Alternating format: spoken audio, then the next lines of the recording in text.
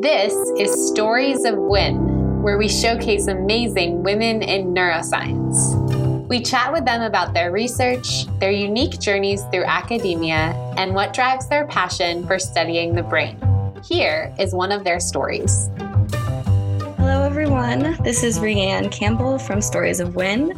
Today, I am interviewing Dr. Meg Fox, who's an assistant professor at Penn State University's College of Medicine at Hershey, and she is in the Department of Anesthesiology and Perioperative Medicine, as well as appointed in the Department of Pharmacology.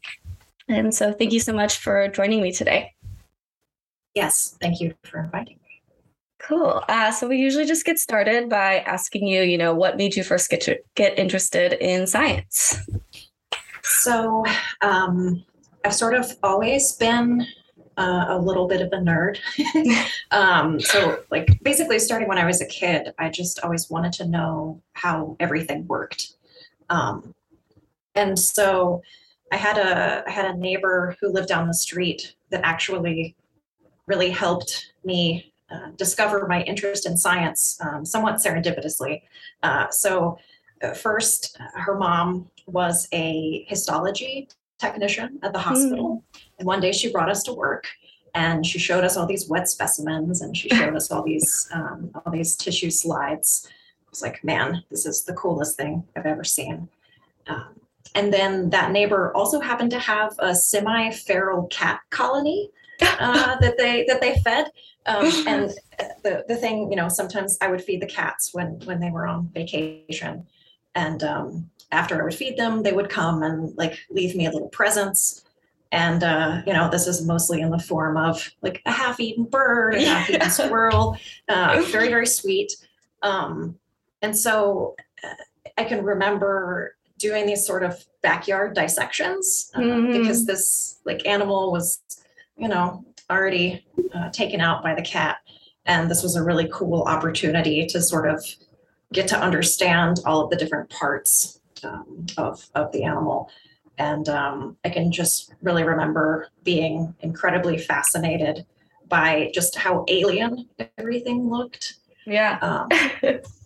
And so, I really took that interest in taking things apart, putting them back together. How do they work? I studied chemistry and biology in college. And then I got really lucky and ended up in a research lab as an undergraduate. Great. And so, it had really nothing to do with these small gifts from cats. It was a lab focused on water treatment. So novel ways to decontaminate water and deal with toxins. Cool. Which was, very, very orthogonal to my early interests. But I was really excited to get to be in a lab and get to be seeing how things worked and asking questions like that. Yeah. Well, kind of, I guess, as a research assistant, those kinds of labs, do you test the water samples? You go and get water samples? Is that so? The lab was funded by this bioterrorism defense grant, and so we were really worried about, or someone was really worried about, basically nerve agents and neurotoxins, and also just dry cleaning chemicals. And so we made these model systems, basically where, we either had these model cells, in the form of liposomes or something like that, or we used Vibrio fischeri, which is not Vibrio cholera. It's benign, but a readout of the health is bioluminescence. And so you can use these model systems and apply your novel water treatment strategies and then dump them on this glowing bacteria. Are they still healthy? Cool. Have we removed the toxin from the water?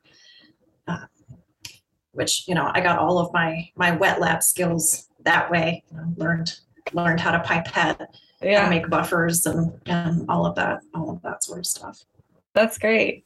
Is that so with like the potential of nerve agents, is that where the interest in neurobiology came in, or how did that come about? So it's sort of two things kind of happened around the same time. So I was working on this molecule called valinomycin, which is the potassium ionophore.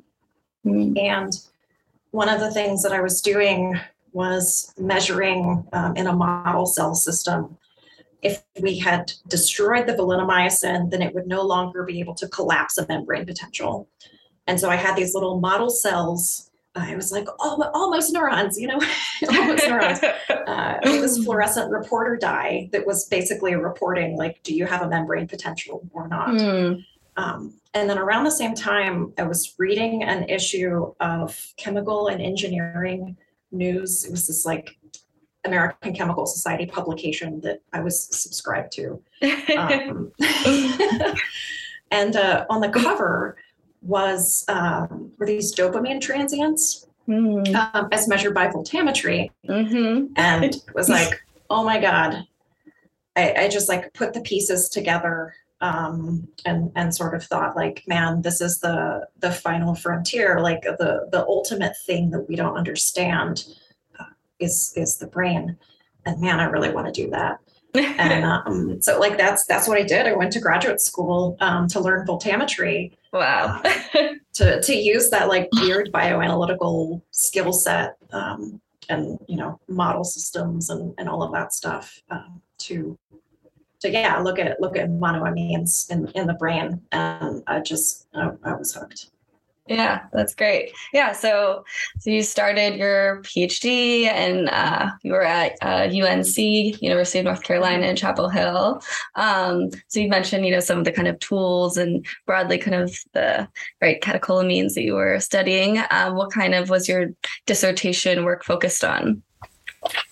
Yeah, so my dissertation work was focused on norepinephrine primarily, and the adaptations that happen in basically models of stress and models of opioid dependence. And we know that there's a lot of overlap between stressful situations and people developing substance use disorders. And I got really interested in that because I can remember. So like a couple of things happened. I had a friend who had done 2 tours in Iraq and injured his back and had a very intense hydrocodone sort of situation, a lot of mental health issues, a lot of PTSD. And then I had also, in the early 2000s, I was living in Florida, and the sort of prescription opioid epidemic like really hit my community really hard. And like I knew people that like had to go to like rehab programs basically. And it was really striking how 6 months ago, this is my friend, we're going to the beach, we're listening to records, we're shooting off fireworks, and the next, like, they're snorting Vicodin on the kitchen counter. Yep. No, so unfortunately, an experience I think a lot of people can relate to seeing or being a part of, or knowing somebody. But yeah, definitely. I mean, it makes sense why to have that interest based off of these kind of experiences. So at your PhD lab, I guess, what was kind of the lab like? How did you feel like, I mean, you were really prolific in your publications and all of the projects you were working on. How did you feel you were kind of supported as a woman in science, or how you operated as being a woman in science in your graduate work? Yeah, so there were good experiences and bad experiences. I mean, of course. Like everybody's PhD, right? I'm not special in that regard. But the lab that I did my PhD in, Mark Whiteman was my PI, and he retired shortly after I defended, about a year afterwards. And so there was a very old boys kind of attitude sometimes, which I always had a really good relationship with Mark. We very much saw eye to eye. But that was not always the case with other people in his lab. And thankfully, that was really mitigated by a very early mentor that I had. So when I joined Mark's lab, I worked with Zoe McElligott, who's his professor at UNC Chapel Hill now. And so she was a really important, she was also the first like female mentor I had really in science. I had all these PIs that were men. And so, that was really helpful. There were quite a few women in the lab that helped mitigate some of that old boys club type of attitude. But, it did mean that, whenever I had something controversial, put that in air quotes, a finding that like no one wanted to believe because it was perhaps counter to what someone had showed 25 years ago. It meant that I had to work extra hard to like advocate for those findings and be like, I promise I'm not making it up. I promise like you don't have to take this person's PhD away. Like 20 years have happened, our technology is better, our methods are better, and like surprise, here's an unexpected thing. So well, that's great that you had, a mentor to be able to talk with. And Zoe, it sounds, I know from like my experiences with women neuroscientists, like really helpful to kind of have someone to lean on and go to when you're kind of overwhelmed or feeling like, is this just me in a setting? But that's great that you had someone. And so I guess then you now then transition into your postdoc and you kind of chose Mary Kay Lobo's lab. How did that kind of go about? So I had all of the ability to measure the neurotransmitters and the circuits. And I was always really interested in sort of the molecular mechanisms upstream and downstream of those altered neurotransmitters. And it was something that I always wanted to do in Mark's lab. But like, it turns out it's really hard to do molecular biology in an analytical chemistry lab. Big surprise. And so I was really interested in getting a new set of tools so that I could really look at the whole picture down from the smallest level to the sort of whole animal level. And I had also really wanted to, so I worked with rats all in graduate school, and rats are great, but they're big. They're expensive to house. And when they bite you because they're stressed, it hurts a lot. So I was also really looking to get some mouse experience and get to use some of those really cool transgenic tools. Yeah, that makes sense.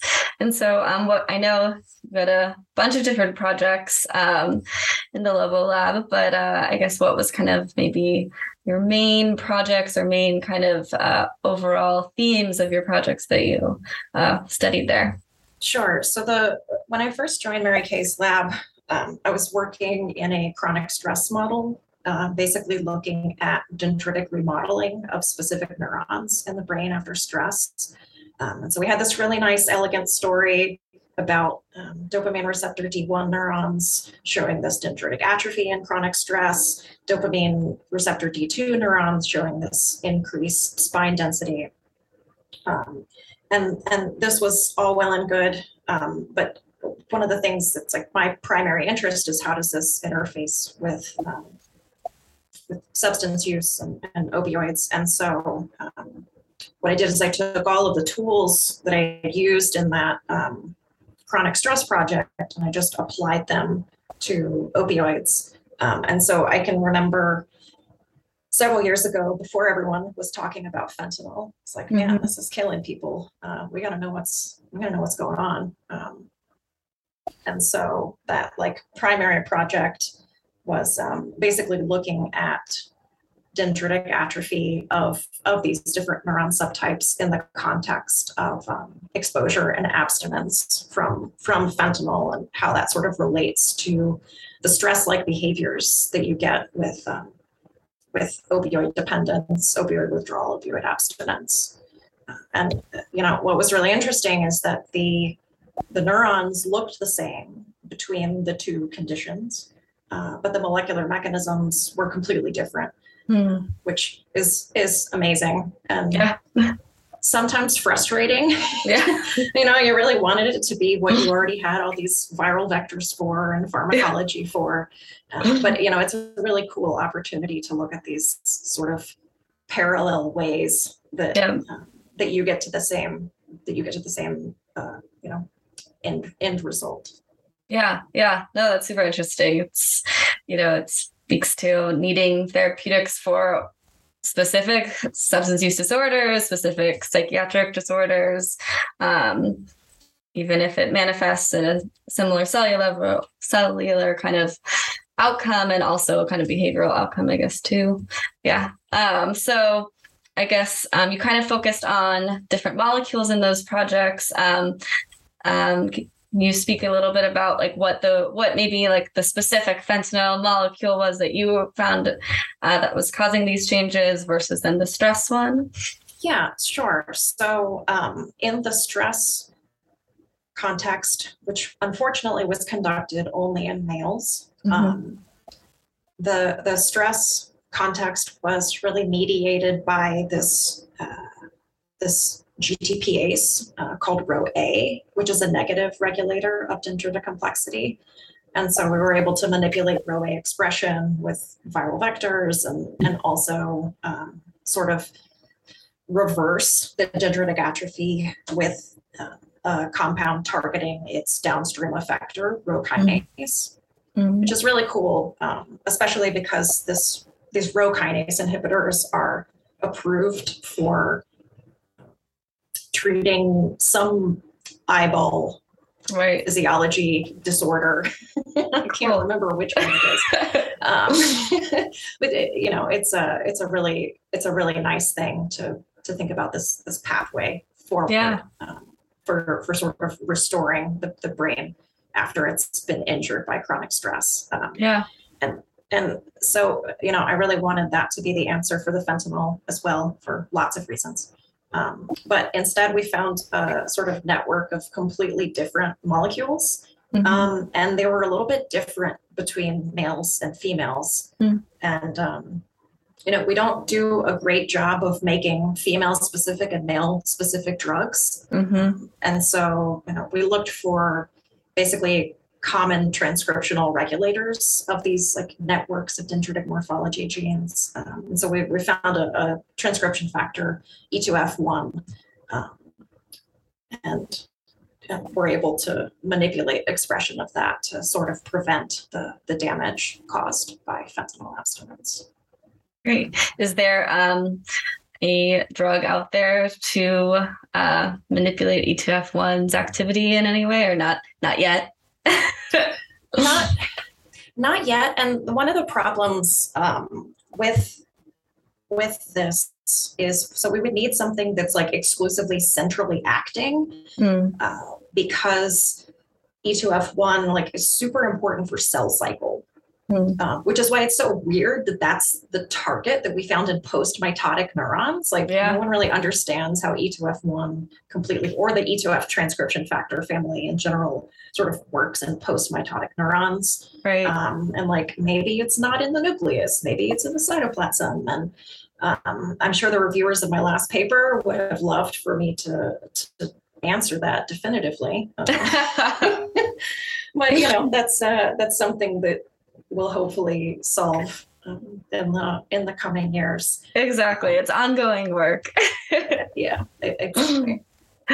Cool. No, I know it's those things are always frustrating to me, or I guess exciting too. Like these genes or these proteins that are said like, yeah, it does this in cancer or this in another kind of tissue.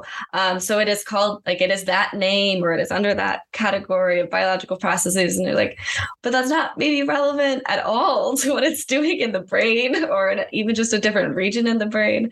So it's, it makes neuroscience that much more complicated, but exciting. Yes. Whenever I talk to like biomedical science PhD students and they tell me they're interested in cancer, I'm like, well, you actually are kind of contributing to neuroscience research as well, and you don't know it. Because all of our molecules that come up with the dendritic complexity and spinogenesis and all of that stuff, it feels like they were all discovered in cancer first. Totally. and they always roll their eyes at me. So funny. Cool. So you kind of identified these new molecules that are contributing to kind of stress and kind of stress states and maybe kind of drug addiction, drug seeking states in your postdoc work. And then you transitioned into a PI and moved to Penn State. I guess what was that process like, moving from postdoc to PI and then starting to establish what you took with you and what you kind of decided to start in your new lab? Sure. So I feel like there's a cohort of us who all started our faculty positions at the same time in this weird COVID era. Yeah. So when I was going on the job market, everyone was in a hiring freeze. And I knew people who were having their offers rescinded. And so it was a stressful time, to say the least. But, I did, I'm very happy with where I ended up. It's a really good fit for sort of my priorities and sort of what I'm interested in doing. And so we're in the anesthesiology department, which is where all the pain clinic patients are. Yeah. And so hopefully we can sort of, in our preclinical stuff, hopefully identify some sort of biomarker that can be found in the blood. Maybe we have these pain clinic patients. I've had a lot of conversations with people who do anesthesia and pain management in the context of labor and delivery and sort of the prenatal effects of drugs. And so it's been a really great, cool environment, intellectually stimulating to sort of think. Because I'm in a clinical department, I talk to clinicians and I see what they're working on, and it helps inform sort of some of what we're doing. But you asked me what I took with me and how I decided what to take with me. So at the end of my postdoc, I started doing drug self-administration work. And so because I had all this evidence and molecular mechanisms of fentanyl, that's what I started with first. And so I took fentanyl self-administration with me. And so in my postdoc, I spent a lot of time looking at nucleus accumbens, neurons. But I really wanted to be able to kind of marry my postdoc interests with my graduate school interests. And so I went back to the ventral tegmental area, the sort of source of the dopamine that goes to the nucleus accumbens, so that, it's really important to differentiate yourself from your mentors. You don't want to be accidentally competing with each other. And I certainly don't want to step on toes of postdocs who were working in that lab. And so it was really important for me to move a brain region away, move the synapse away, and be able to look at it from a different perspective, basically. And so like we're looking at these molecular adaptations in the VTA, and also in those specifically receiving input from the nucleus accumbens. We have this sort of loop where VTA projects to accumbens projects to VTA. And so what we're sort of hoping to show is this like feed forward loop of VTA dopamine to accumbens GABA to VTA, and sort of this hijacking, spiraling, snowball rolling down a hill, getting bigger sort of thing in the context of substance use. I don't have the data that says that that's definitely how it is right now. Right. Yeah. But we're definitely working on it, and it's really exciting to be able to combine things like RNA sequencing with then like self-administration behavior, and then like do voltammetry and look at dopamine release and see like what is happening at the smallest scale and the largest scale. Yeah. No, that's super exciting. I can't wait to see what you guys find. I guess, right, as you just hit your 1 year lab anniversary. Congratulations. Yes. Thank you. We made it. Of course. And I guess, are there any kind of things that you can give as advice, or that you're kind of reflecting on as looking back as you started in those initial months, or that you're kind of deciding to do now with that year under your belt, that you can give to our audience? Yeah. So I'm a very impatient person. I want everything done yesterday, and that is not reality. And so I'm having to learn to be patient. It's been really challenging when you first start out, because you are every role in your lab. You are not just the PI. You are also the postdoc. You are also the grad student. You are also the technician. And it's mentally a lot to sort of flip those hats on and off. But like there is hope. It's important to get a person, to hire a person who's really excited about learning stuff.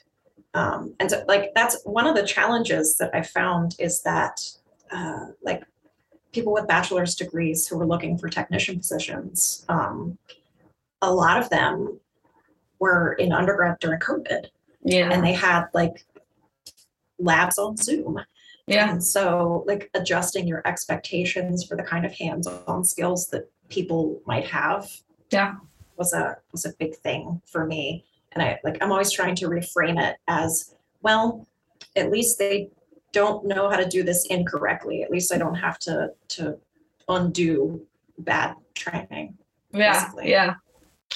But the other thing that I can sort of impart is that not everybody is you. Like there's a lot of different ways of working and thinking and organizing. And I feel like as we progress through our careers, our way of doing things becomes very solidified. It's like, this is the way it will go. This is the order in which we will do this. And that's one of the reasons why it's so important to have so many diverse perspectives to help you figure out that there's actually more than one way to do things. Yeah. So just being flexible with your thinking and your timelines has been the key, I think. I mean, I still, to be honest, I feel like I'm drowning at least 2 days out of the week now. It sounds like that's normal for new PIs, and maybe all PIs. Yeah, it is. It is getting a little bit easier. Yeah. But it's certainly not as smooth sailing as I was expecting it to be. Yeah. Just so like, especially because of COVID. So we got hit really early on in this year. So the primary technician in the lab got really sick and was out for a while. And so like we missed out on training time. Right. Basically. You know, they want to come back to work. But it's like, yeah, you know, you're making these decisions about people's health that you never wanted to make. Like I never wanted to be responsible for deciding like people's individual level of risk. Yeah. And like yesterday, they just announced that the College of Medicine, like masking is optional now, which I hate because now I have to put my foot down. Yeah. Like, sorry, we're gonna keep masking in the lab. Like, I'm sorry. Like, I got hit really bad with COVID in May and was out for a long time, and that was really tough because you know people had only had a few months of training, and so it's like FaceTiming from my bed. Like, no. Hook this cable up here. Cough, cough. No. But you know, we survived. Yes, we made it through, and I'm really impressed by their resilience. Oh, that's great to hear. Yeah. Well, I guess that kind of leads me to my last question so speaking of resilience, what are kind of things that you do to kind of defend yourself against lab stresses by enjoying things outside of lab? So I have a lot of things that I love to do that I don't often devote the time to that I would like to. So I have been a musician for pretty much as long as I can remember. I started playing the piano when I was 4. Oh my gosh. and been a percussionist since I was about 11. Wow. And so now that I'm not living in a 500 square foot apartment, now that I live in my little ranch house, I have a piano and I have a drum set, and it's great. Is a really enriching part of my life for a long time that I felt like had to go on the back burner because of science. In an alternate reality, I would have been a musician, not a scientist. Wow. So in this timeline, we get to bring the music back in, which is really nice and really therapeutic. There's sort of a headspace that you get into that I can't get into with anything else. But aside from that, I really love like coffee shops and craft brew places. And I love craft beer. And so I love to, that's something I really miss from the before times, is getting to travel somewhere and go to all the coffee shops and go to all the craft breweries and just sit down, have your beverage, and watch people in the world. It's a really, I miss doing that a lot. I do have some places that I consider safe to visit, at least now, like while the weather is nice, they have a lot of outdoor space and such. Good. But those are the main ones. Yeah, that sounds wonderful. Great. Well, on that note, we'll end. And I just want to say thank you so much for taking the time.